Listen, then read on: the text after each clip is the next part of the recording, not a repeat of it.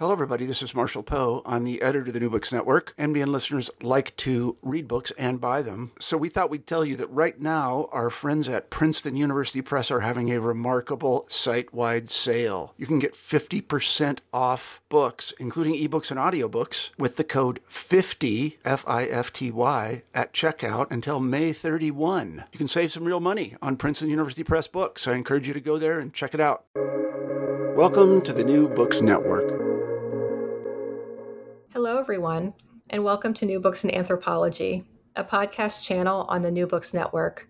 I'm Reagan Gillum, a host on the channel, and today I'm talking to Dr. Damani Partridge, who is the author of the book, Blackness as a Universal Claim, Holocaust Heritage, Non-Citizen Futures, and Black Power in Berlin, published by the University of California Press. Dr. Partridge, welcome to the podcast. Thank you. Thanks for having me. Yeah, I'm really excited to talk about your book. And so you are the author of the previous book, Hypersexuality and Headscarves, Race, Sex, and Citizenship in the New Germany. And that was published by Indiana University Press. And in this book that we're going to talk about today, which of course is Blackness as a Universal Claim, it also examines race and cultural politics in Germany. And so you have this long history of doing this kind of research in this context. And I wanted to just begin by way of an introduction for you to ask how you came to study, Germany anthropology and how you came to write the book, Blackness as a Universal Claim. Yeah, thanks for that question. I guess Germany, I was a middle school student, at in Ithaca, actually. And German was just the best teacher, so I decided to take German. And then in high school, I had a friend who was going in an exchange program. My mom said, "Oh, you should do that too."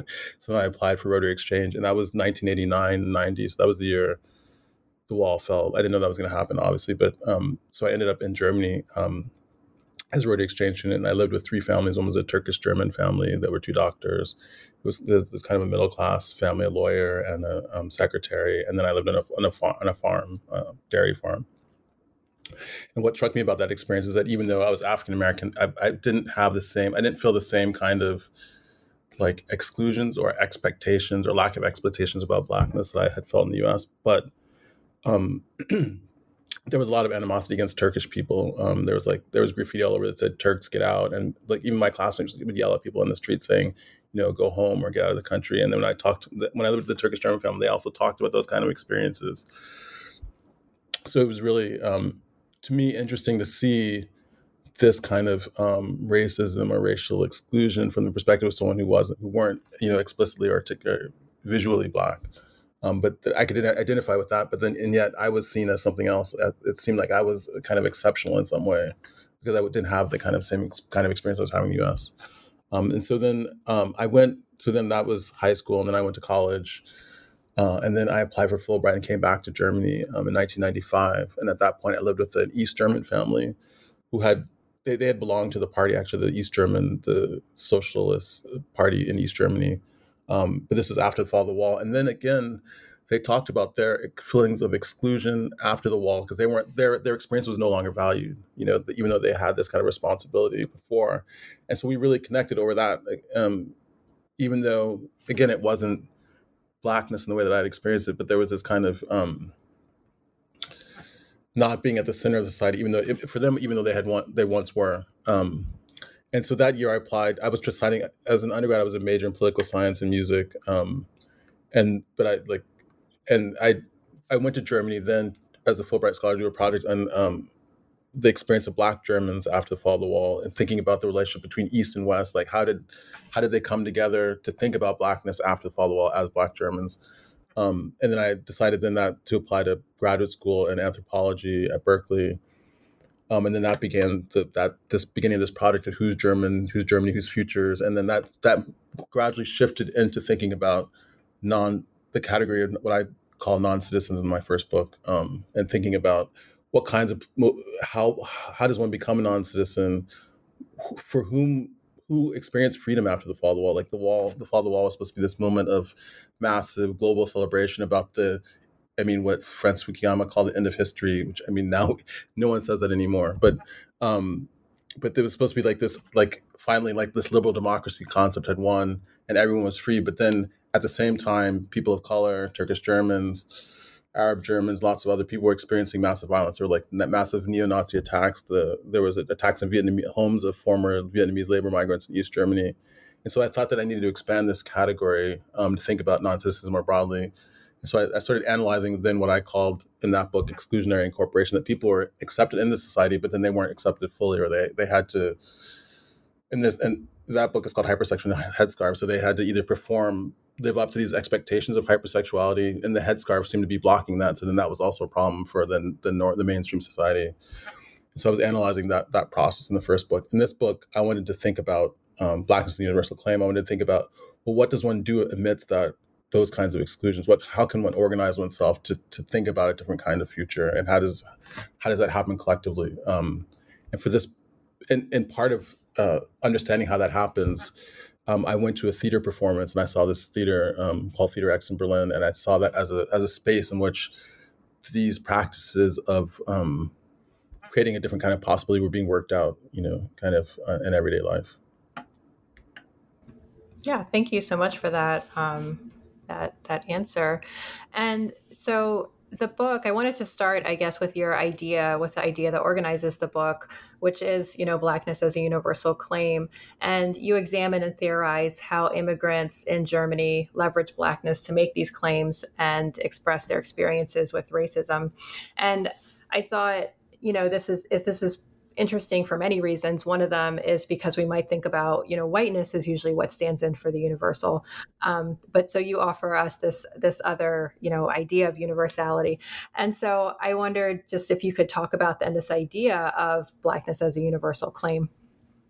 Yeah, I mean, that's interesting. You're right. Like whiteness. Yeah, that's right. Whiteness stands in as universal, but it doesn't call itself out as white though. So then it's like very confusing for someone, and harmful, potentially for someone who thinks that they can access that universal as someone who's not white, or someone who. So then, for me, to think about, not necessarily to say that Blackness. I mean, it's not clear that Blackness is universal necessarily, but what was clear to me is that people are seeing Blackness as a possibility for political articulation. And an example following that was helpful for me because not only for me, but hopefully for other people as well, to think about what kind of political claims one can make about the future, about the world, if one doesn't assume that this liberal democratic version is going to make them free. So then to think from that position of Blackness, I think comes with kinds of responsibility as well. But in this project, I observe people making claims to Blackness in the theater, like by thinking about. In Berlin, I think in other places as well, Muhammad Ali is something that like lots of people wear, even whether or not they're Black, as a symbol of liberation. In the theater, they had a little picket sign with Malcolm X. They worked out and practiced through like the politics of Angela Davis, and then they went further to think about the history of slavery and thinking about from that, if one begins to think about freedom from the position of the actual slave, which is, could be problematic, but at least it doesn't begin with like an assumption. Like it begins with the actual slave as opposed to like Susan Buck Morris talks about the metaphor of the slave in the like in the theories of Locke, Rousseau, and other Enlightenment theorists. But if one thinks of the position from the actual slave and the effects of slavery now, then the demands on what it would mean to be free would be quite different. And I think that is for me, that if one is to think about any form of freedom that could be universal, it would have to begin from that kind of position. Mm-hmm. Yeah, that's really interesting. I like that succinct description that you give of that idea.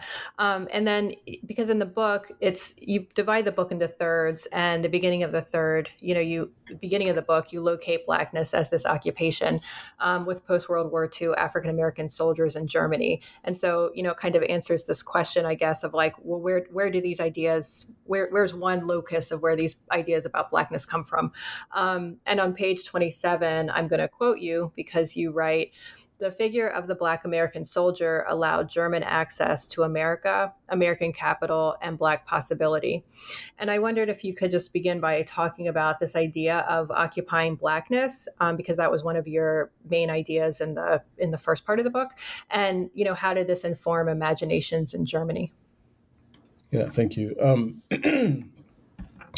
I think like this idea of occupying Blackness is both uh, it's both actually happening, but it's also a kind of theoretical or imagined kind of possibility or imagined reality, in the sense that Blackness is there in the society, like in the cultural life of the society, through music, through dance, and that's the one that some people say, well, that's kind of American imperialism, but I'm not focusing on that aspect. I'm not focusing on what comes in spite of the imperialism, right? So that when the Americans occupied after the Second World War, when they occupied Germany, also it's important to think that it's not just America occupying Germany, but it's also Black troops, black and this, Black people occupying Germany. And what difference does that make to thinking about Blackness, to thinking about freedom, to thinking about the future? And I think that in Germany made a lot of difference in the sense that a lot of the Germans who had been defeated could identify with the Black soldiers in a way that they couldn't identify the white soldiers, because they also saw those as people who were being oppressed, because they knew about the civil rights movement, about Jim Crow in the South. And then there were kind of relationships, where Black troops would give these defeated Germans like things to eat and give them. They were like impoverished also after the war, and they would kind of look after them in certain ways. And there were also these kind of relationships. There were these. I mean, in my first book I talk about this, but I think it's relevant also for the second book. And this is, there were these dance clubs where there were only, because the army also had segregation, there were only Black men and then German women, white German women. And so that this emerged out of the fact that even though the U.S. was claiming freedom or liberating Germany after the war, there were these contradictions, right? And this idea of democracy, in the sense that it also included Jim Crow, and Germans were aware of that. So that occupation then created a different kind of it nuanced this idea that, like this idea of freedom that was going to emerge, or this idea of democracy that was supposed to emerge, in the sense that the people being occupied could also see the contradictions vis-a-vis Blackness. And I think another important point here is that after the First World War, which Tina Kempt also talks about in her book Other Germans, the French sent Black troops also to occupy the Rhineland in Germany. But those were seen at that point, that kind of that occupation was seen as a horror, and those troops were accused of raping German women. It was seen as like, it was like the ultimate humiliation just to have these Black troops occupy Germany in that way. But then that shifted with the American Black occupation, in the sense that Blackness was then seen as a kind of possibility. So I think that's when I'm thinking about occupation and Blackness, that's the trajectory I'm thinking about in the book. Mm-hmm. Yeah, that is fascinating. It's really fascinating to think about that too, because you bring up this idea of imperialism, but then what happens when, as you said, the occupying troops are actually Black? How does that shift understandings of the U.S. and what does that open up for people? And so in the second part of the book, then you give us like this context, I guess, which is the Holocaust, in the memory of the Holocaust in Germany. And this seems really, really critical because of what it, forecloses and opens up for immigrants in Germany. And so one of the ways you discuss this memory is through the Holocaust Memorial. And I thought that was really interesting because it links to some of our discussions about memorials and statues in the United States, and our current debates around monuments, racism, and history in the U.S. And obviously this occurs elsewhere. And so you also come into these complicated issues through a monument in Germany. And so how does the Holocaust Memorial attend to or not attend to racism and exclusion in Germany? Yeah, I mean, obviously that's a great question, and obviously, I'm not sure I'm going to be able to fully address it adequately, because I think there's a lot there. I mean, both in terms of how the U.S. does memory politics, how Germany does memory politics, and the relationship between the two. Like, I know that the the lynching memorial in Alabama, I think, was also inspired in part by the Memorial to the Murdered Jews of Europe in Berlin, because the memory culture in the U.S. is strange in the sense that even if you see the Confederate Army as a defeated army, you don't necessarily see that in the memorials. There's still a memorialization of that history, in a way that also erases the horror, that goes along with it. In the German context, I mean,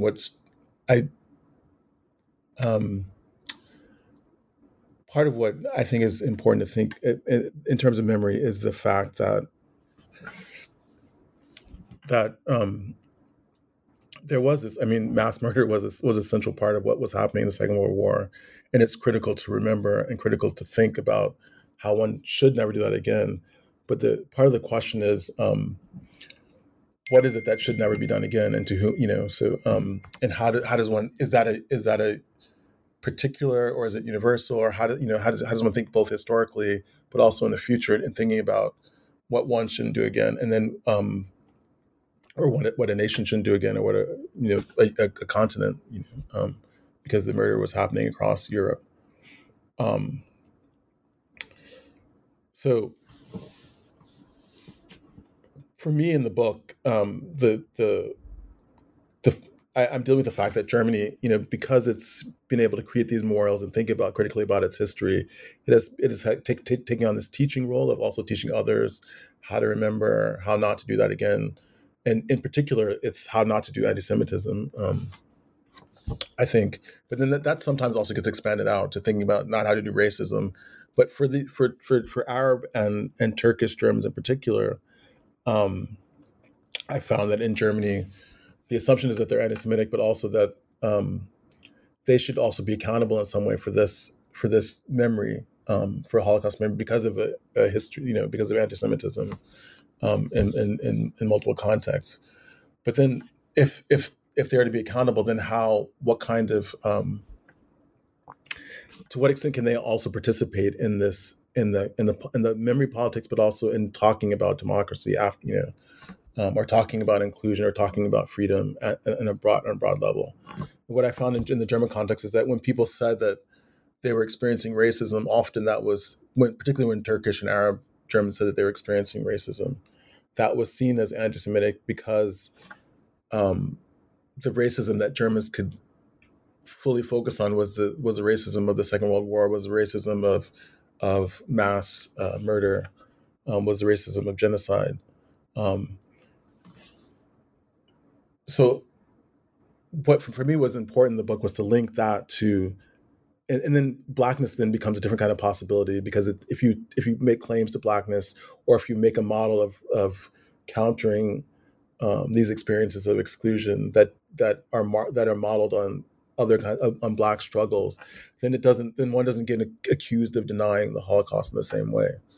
So in the book, I'm trying to think these histories, these forms of memory, these forms of mobilization together, and then think about, well, if one is particular, perhaps the other can be thought of as more universal. And that because Blackness, as firstly this occupying occupation, or Blackness as an occupying form, and then through the claims to Blackness, it becomes a different kind of launching pad. But I think I think it does have to be done in relationship to the Holocaust memory, because that's also part of the reference when people are thinking about racism, and particularly in the German context. But I think that could also be, one has to contend with that also more broadly, I think. Yeah, I thought that was fascinating in the book, because it's something I had never thought about or, considered, where it's like, what is it like then to live in like the afterlife of this other kind of atrocity? And you talk about this in the book, how then the atrocities in the past and racism and exclusion are not thought to be happening currently. It's something that happened historically, and that we need to move beyond. And so when these people talk about racism currently, it like disrupts these ideas of there's not a way to sort of conceptualize it within the idea of the Holocaust memory. Can I just add something there? I think that's right. But I think that increasingly there are, people have started to talk about colonialism too, or German colonialism in particular, which was kind of initially was getting ignored, right? So the picture has gotten complicated, but still, I think it needs to get even more complicated in terms of how one thinks about racism now, and who should be able to make claims to thinking about racism and undoing it, and how that, so that, that's happening through this kind of activism that I was observing. But it's still, I think there's still a lot more work to do. Mm-hmm. Yeah. And so I'm glad you said that, so we can talk about that, like what you were observing and the young people that you were working with, because you seem to, accompany young people in these different, in different parts of the city. One time, like you go with them to the memorial, you're going with them to different, excursions and whatnot, but you're also with them in these film projects and in the theater. And you examine how, migrants mobilize Blackness to make their claims through theater productions and performances. And I think you're specifically working with the Youth Theater Bureau in Berlin, and you attend their rehearsals. And again, I'm quoting you. You write that the rehearsal space, quote, offered the possibility to undo fixing, and that Blackness was a possible position from which one could no longer feel stuck. So Blackness seemed to offer, as you were saying, these activist ways to complicate the situation. And so I wondered if you could talk about that, what you saw in these rehearsals and your ideas about it. Yeah.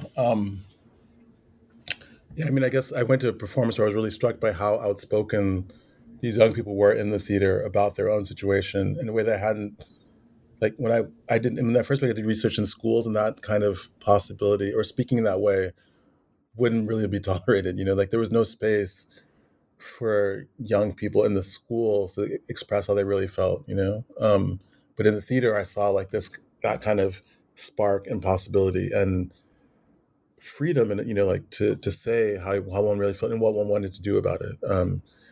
And so then I said, well, where's this coming from? So then I went to this theater, which then was called Theater Bureau, Theater Bureau in Berlin, and then now like they're most known by their new name, which is Theater X. And I went into and they happened to be doing a play about Blackness, about Black Power, and a young woman said, we need to learn about this. Can you help us? I was like, well, like that's not, like it's not my expertise, but yes, of course, I would be happy. So it was like, it was my possibility of going into the theater, and then they said that, well, but you can't just observe; you have to also act. So that was a little bit intimidating, but it gave me access to thinking with them about the relationship between Black Power and their struggle, and also what they might do about it. And then I also noticed that they didn't have to have all the answers, but they could work out these things in the theater, like they like through improvisational performances, which then became the play that they called Black Hair Germany, that they did at the end of the year. Like so, it took like about 6 months, like from when I was when they were doing that play to the end, like I think after actually went back to the U.S. and I came back and they then performed the play. Yeah. Yeah, and that was really interesting too, when you talk about the young people and their as you said, like this rehearsal became. I think you said the rehearsal like was the revolution. Like that was this critical space of of them coming to say whatever they wanted to say. And in the book too, you continually do this. You're careful to distinguish between appropriation and solidarity and maybe identification, because we know, as you said, they're taking up these ideas of Black power, they're performing them, they're not people of African descent, and so. And so there's a way in which we know that Blackness can be used in harmful ways, right? That are inappropriated, by many different kinds of people, in ways that is not necessarily, one might say, not acting in the interest of Black people. And we know that anti-Blackness can be rife in many different locations. And so I wondered if you could talk about then this distinction that you make between like appropriation and the solidarity, which I think is what you were seeing with your interlocutors. Yeah. Yeah. I mean, I think appropriation goes with like sort of making, like profiting from other people's struggle, or like profiting from Black struggle without caring or about Black people, or performing, and then that in itself becomes a kind of a form of anti-Blackness, I think. It's some of the people, there were Black people of Black African descent in the theater as well. They weren't the majority. Like one of the main actors was from West Africa, and what struck me, is that he came not necessarily thinking, it wasn't clear to me the extent to which he thought of himself as Black, but then Blackness, even for him, became an important way of articulating any kind of possibility, right? Because for him, like he didn't even have he came to Germany without any kind of status, right? He had so he was in danger of being deported, but then the theater became like, they were able to make claims about he became an actor, and then because he was an actor, the theater advocated for him to get the right to stay in Berlin, and then ultimately he could stay in Germany without having to do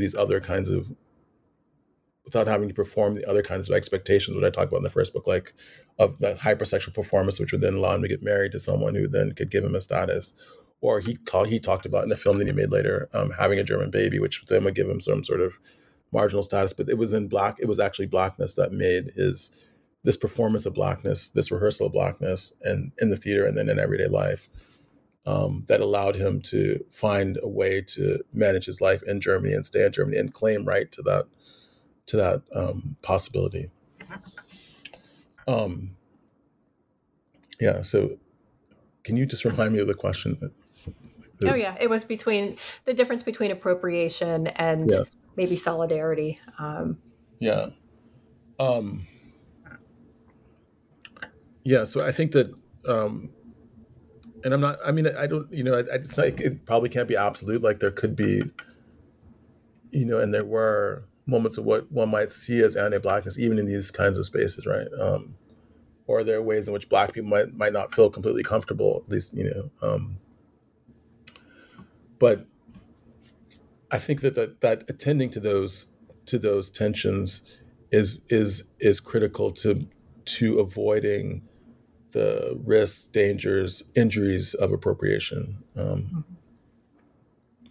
Yeah, so that's the kind of, and that's the kind of, so the thing that the term that I like even more than solidarity, because at one point in the book I talk about, like, people claim solidarity, but actually there's still hierarchy often in these claims of solidarity, because the people saying that, well, we're in solidarity with you, there's the us who's in solidarity, who then still maintain our position of being on top, or kind of determining what the next move should be.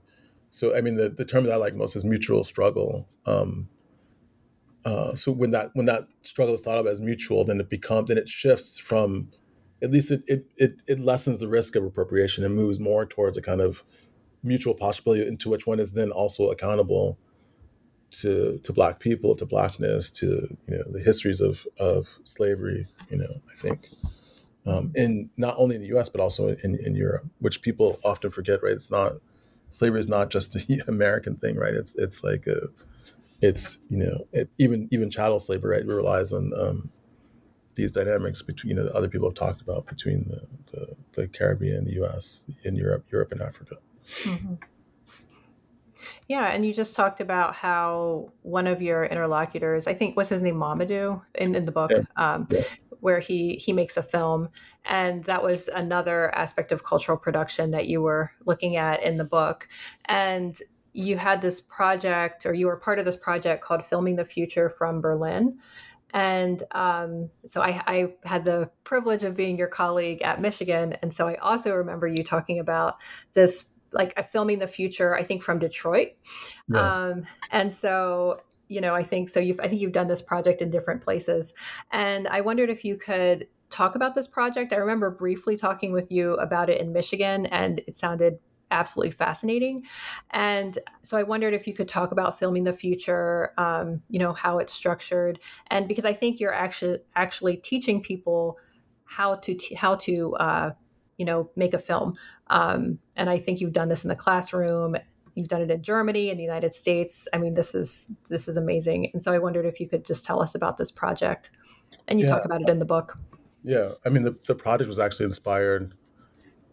Actually, well, at the same time I was doing research for the book, I worked with the theater acts, and there was this other theater called Ballhaus Naunenstrasse, which was it used to be a ballroom that was turned into a theater. It was on this street called Naunenstrasse. That Strasse means street. So it was another theater where they had a progressive Turkish German director. Now it's moved. It's become like mostly a black, a POC, I guess a BIPOC, BPOC theater. Um, where they had this project called Academy of the Autodidacts. So like the Academy of People Teaching Themselves, basically, And they had this film project called News from the Neighborhood, where they would make films like once a month about. They would pick a topic. One time it was on Blackness. One time it was on. There were these series of neo-Nazi murders where they killed people, Turkish Germans mostly, over a decade, and one Greek person and one a Greek German person, and a police officer. But even though these murders had been perpetrated by neo Nazis, they said it was they called it the Döner Mafia. Like Döner is this sandwich that Turkish German shops sell. They accused the people who were the victims of neo-Nazi violence of committing murders against themselves. Um, that was like one of the topics. So, and then there would, as part of that film project, there would be two mentors, and then they would show the films in the month, and the theater was always packed. So I participated in that a number of times as I was doing the research for this book, and I was really inspired by that model as a way of thinking about the future of the city, and also bringing voices that are not usually heard into the discussion about how that future might be actualized. And so this project, which I began in Detroit with a theater with a filmmaker from Berlin in 2014, we wanted to do the same kind of thing in Detroit, where we would make it. Then it was over 3 weeks, and it would include people from Detroit and people from the University of Michigan, making films about the future of the city, thinking about Detroit as a place in which is not like people don't think of Detroit as a valuable place from which to imagine the future often. But I think it's critical, right? If I'm thinking about, Detroit's an 80%. The relationship to this book is Detroit is also an 80% Black city. But to think about the future from the perspective of the people who are, some of the most marginalized is critical to thinking about any kind of viable future for, at all, I think. And so in that project we make, and which is also related to the project in Berlin, Filming the Future from Berlin, which was 2015 was the so-called summer migration in Germany, when there were a million Syrian refugees came to Berlin. And Berlin in that first iteration, the summer of 2015, also with the filmmaker from Berlin with whom I began the Detroit project, Isla Gottsschlisch, and Savannah Santamaria was also one of the filmmakers who's been working with me on this for a while, in addition to Theater X, where we did the first project in Berlin. The mostly Syrian people had just come to Germany or had been there for a short period of time, then also made films about the future of the city from their perspective. We call it non-citizen perspectives on the future of the city. And then later, and so we made those films in which people would ask their own research question, and then they would then make the film about that question. And then we screened them in Detroit or Berlin, and then most recently in Philadelphia. And so we've been doing that since 2014, 2015 in Berlin, and then 2022 in Philadelphia. Now we're thinking about how to exhibits those films more broadly as a broader take on the future of the city from non-citizen, from Black perspectives, as a particularly these post-industrial cities where it's not clear how one should imagine the future, and where the non-citizen or African perspective is not normally thought about. So that Mamadou in the book made a film about his experience of coming to Germany, and then given that when he came, I talked about this earlier, but when he came, people kept saying, well, when he asked me this too in the theater, how am I going to stay here? I don't have a status. I don't have a legal status. And people kept saying, well, you can either get married to a German woman or have a baby. Like those are the two main ways that we're telling him to stay. And he said, well, I don't want to do that. I want to, I'm not ready to have a baby. I don't want to get married, because he could see the problems with that too, right? That creates that he wouldn't be able to really be who he wanted to be in that condition. So he said his solution to the film, which was called Change the System, so that was so that we've been doing for a while, almost every summer now in Berlin, and then in Detroit as well, and then once in Philadelphia. Yeah, I liked your descriptions of the films in the book because they were very, poignant, very critical. And then you also talk about sometimes the responses that they elicit from the audience. That was a great section of the book. So one of the reasons I was interested in your book is because I'm working on a project about how Afro-Brazilians take up African-American history and culture. And so I am really interested in these transnational flows of Blackness. And I think that they're really important because they carry these unforeseen modes of power that can be leveraged by others that one would not possibly previously have thought of. And so you talk about how, Blackness opens up spaces for non-Black and Black people in Germany to find expression. And of course, you give us this critical context in which sort of Blackness makes this possible. And so I wondered what you thought about the particularity of African-American Blackness. And is there something about African-American Blackness that lends itself to universality, or is it also Blackness beyond the United States? So I just wanted to know what you thought about that. And then, what are the implications that you see of your argument, and, what do you want people to take from it? Yeah, this idea that when one talks about Blackness or universal or global Blackness, that one's only talking about American Blackness often leads, in some contexts, that leads to people to dismiss it. They say, well, this has nothing to do with us. Particularly people critiquing the use or invocation of Blackness, I guess, are often doing that. And then it becomes for scholars writing about Blackness in other contexts, or artists trying to talk about Blackness in other contexts, or activists trying to articulate Blackness in other contexts, it makes the struggle that much, it can potentially make the struggle that much harder. If it's seen as only American, right? So I think that even what people perceive as American Blackness is already transnational. It's already, like hip hop is not just American, right? It relies on Caribbean sound systems. Brazil is you can say much more about the importance of Blackness in Brazil, but it's that has a huge global impact as well. So I think that there are a lot of American, because obviously the way American media circulates, and also it kind of rebrands or repackages or appears to be only American, but in fact I think it's already a transnational form that creates a transnational kind of possibility. So I think it should be taken seriously, and it should also then be thought of, but in being taken seriously, it also its transnational dimension should be taken seriously. Mm-hmm. Yeah, no, I 100% agree. And so I think that is the question about the book. And so we usually end the interviews with these questions of the future. And so what you're working on next, do you have any upcoming projects or, any other kinds of activities that are on the horizon now that the book Blackness as a Universal Claim is out in the world?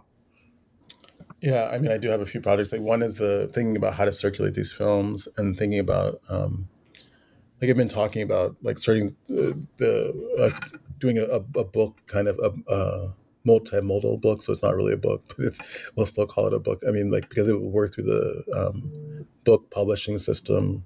But to think about publishing, how to circulate these films and how to get other people to participate, and also going to other cities, like perhaps Johannesburg in South Africa, New York City, Mumbai in India, to think about like the connections between these cities and the connections between futures, and if there's a way of connecting futures, or linking people transnationally to think of collectively about futures, people who aren't normally consulted when policymakers or urban planners are thinking about the city or the future of the city. And then the other project that I've been working on a lot recently is this one that is on Detroit, which the central question is, how does white space get produced in a Black city? And thinking about the implications that kind of production on Blackness in a Black city, and then on Black possibility. But then also thinking of Detroit as a space from which one should, like a critical space from which one should imagine the future. And that kind of future could be applicable then also in other places. Mm-hmm. Wow. Well, that really sounds fascinating, and wish you the best as you pursue these projects. I think both of those projects sound so rich. And I think the film project is interesting in that I 100% agree. As I was reading the book, I thought, oh, I would love to see these films. And so I know that there will be an audience waiting to watch them. So that sounds wonderful. So thank you so much for sharing the book with us. I have been speaking with Damani Partridge, the author of Blackness as a Universal Claim, Holocaust Heritage, Non-Citizen Futures, and Black Power in Berlin, published by the University of California Press. Thank you so much for writing this book and for sharing it with us on the podcast. Thank you. Thanks for your questions as well, and inviting me to this conversation.